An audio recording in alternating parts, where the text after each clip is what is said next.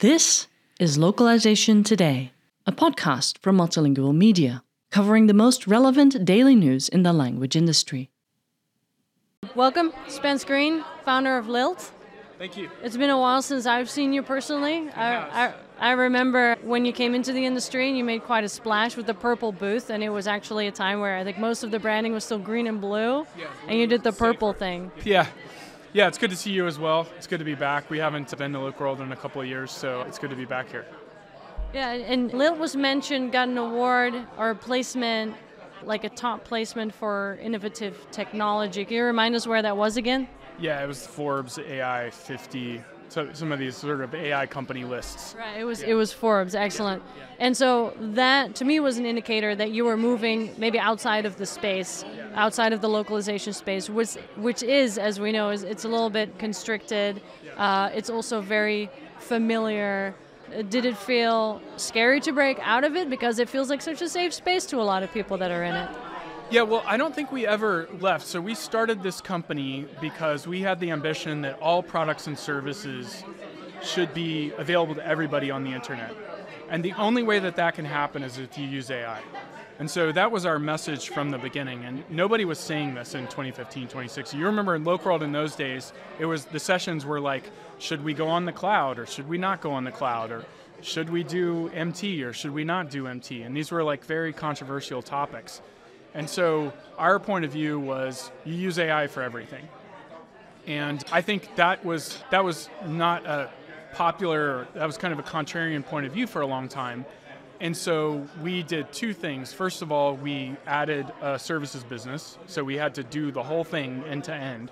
We started as a technology company. We became an LSP that creates all of its own technology. And then the second thing that we did was we started moving to businesses and groups sort of outside of the traditional localization community.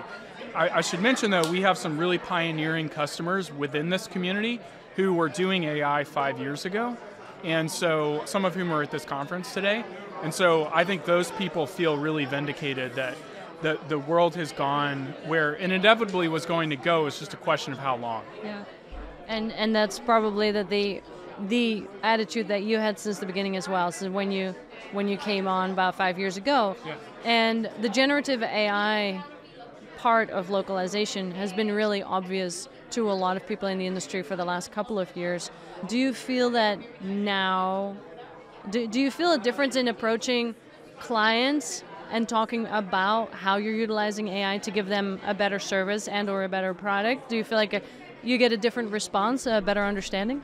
Yes, I think that is fundamentally transformed in the past year when, you probably know this, at this conference for many years, the theme was, well, we only get noticed when something breaks.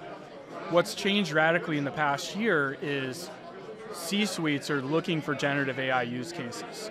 And they all have task forces set up to find these use cases in businesses and then use tools to solve them. And it turns out localization is a prime AI use case. That's been true for a long time. That's not, like, nothing's really changed on that front. The point is that now it's in focus for executive teams. And so we have customers who are like getting emails from their CEO. And that has never happened before. People always kind of felt like localization never gets noticed. But now I think there are really two use cases for generative AI that are high impact and are happening right now. One is enterprise search. You'll be able to find stuff in companies, which is really hard to do right now. And we'll go beyond, we'll go to thinking about global content, that like everything that a company produces, speech, video, text, will be available to everybody. And AI is able to make that possible right now. Yes, and so we're in that curve right now. What do you project things are going to look like, and where do you project Lilt is going to fit into that picture in a couple of years from now? Well, what I'm really excited about is a couple of weeks ago we had a product launch. First of all, our team's amazing. We've done 3 major product launches this year. The product velocity is higher than it's ever been. We've done 2 launches of our AI models that we build. But 2 weeks ago, we did a product launch of what we call the contextual AI platform. which is we expanded the platform that we build to integrate other AI systems. So you can use GPT-4, you can use Amazon, Google, Microsoft, whatever you want. And the thing that it's essential to get these models to work is connecting them to enterprise data. So they're integrated with your enterprise data sources, and then you're learning from human feedback. So you're specializing them to each enterprise use case.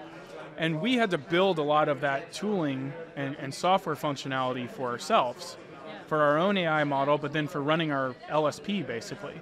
And so now what's really exciting is, whereas before, customers didn't really know that they needed that, now they know that they need it. They don't really know how to describe it yet, but everybody's going to need it. So we've opened that up now that everybody can buy it and use it. Whereas before, it was just really a subset of our customers that did that. It was financial services customers and public sector customers that already had internal linguist staff, and they needed software to orchestrate AI systems. Now everybody knows they need to do that. So instead of trying to explain to them what you're offering, they already know and they're asking how. Now they have the words to describe it. Right. So I really had fun picking these covers from over the last 36 years and how the industry's developed, specifically around technology and how it's changed.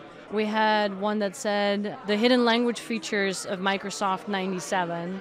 And then you go into computer-assisted translation, and then there's MT, then there's NMT, now there's generative AI, and just AI always being a part of the offerings.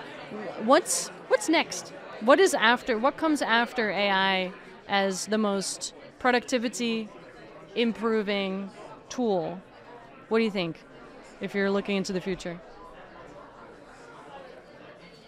I mean, it's impossible to imagine this is the end of the road. As we see, there's been so many progressions. I started working on language technology in 2008. When Google Translate came out in 2006, I got really excited about that, and I left my job. I went to grad school. I went to Stanford to start working on language technology. And in the past 15 years, I've never seen it move faster than it's moving right now. And I think it's just hard to predict what's coming next.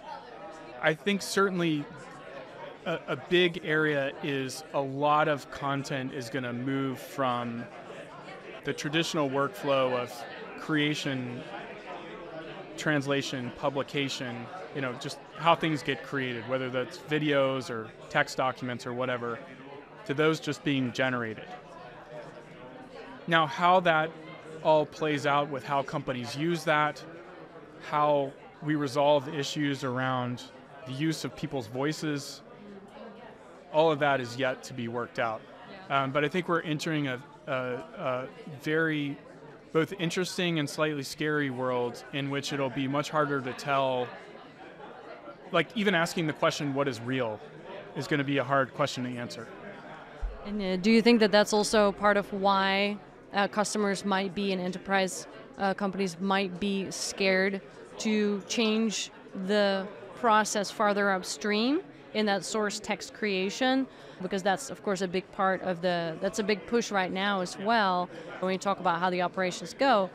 Because it is so meaningful, the language, the global language, is such a meaningful way to, that's the voice of a company in all the different markets. So do you think that there's a lot of fear around that, even when people understand AI and what it can do and how they can improve speed and also quality and also reduce price?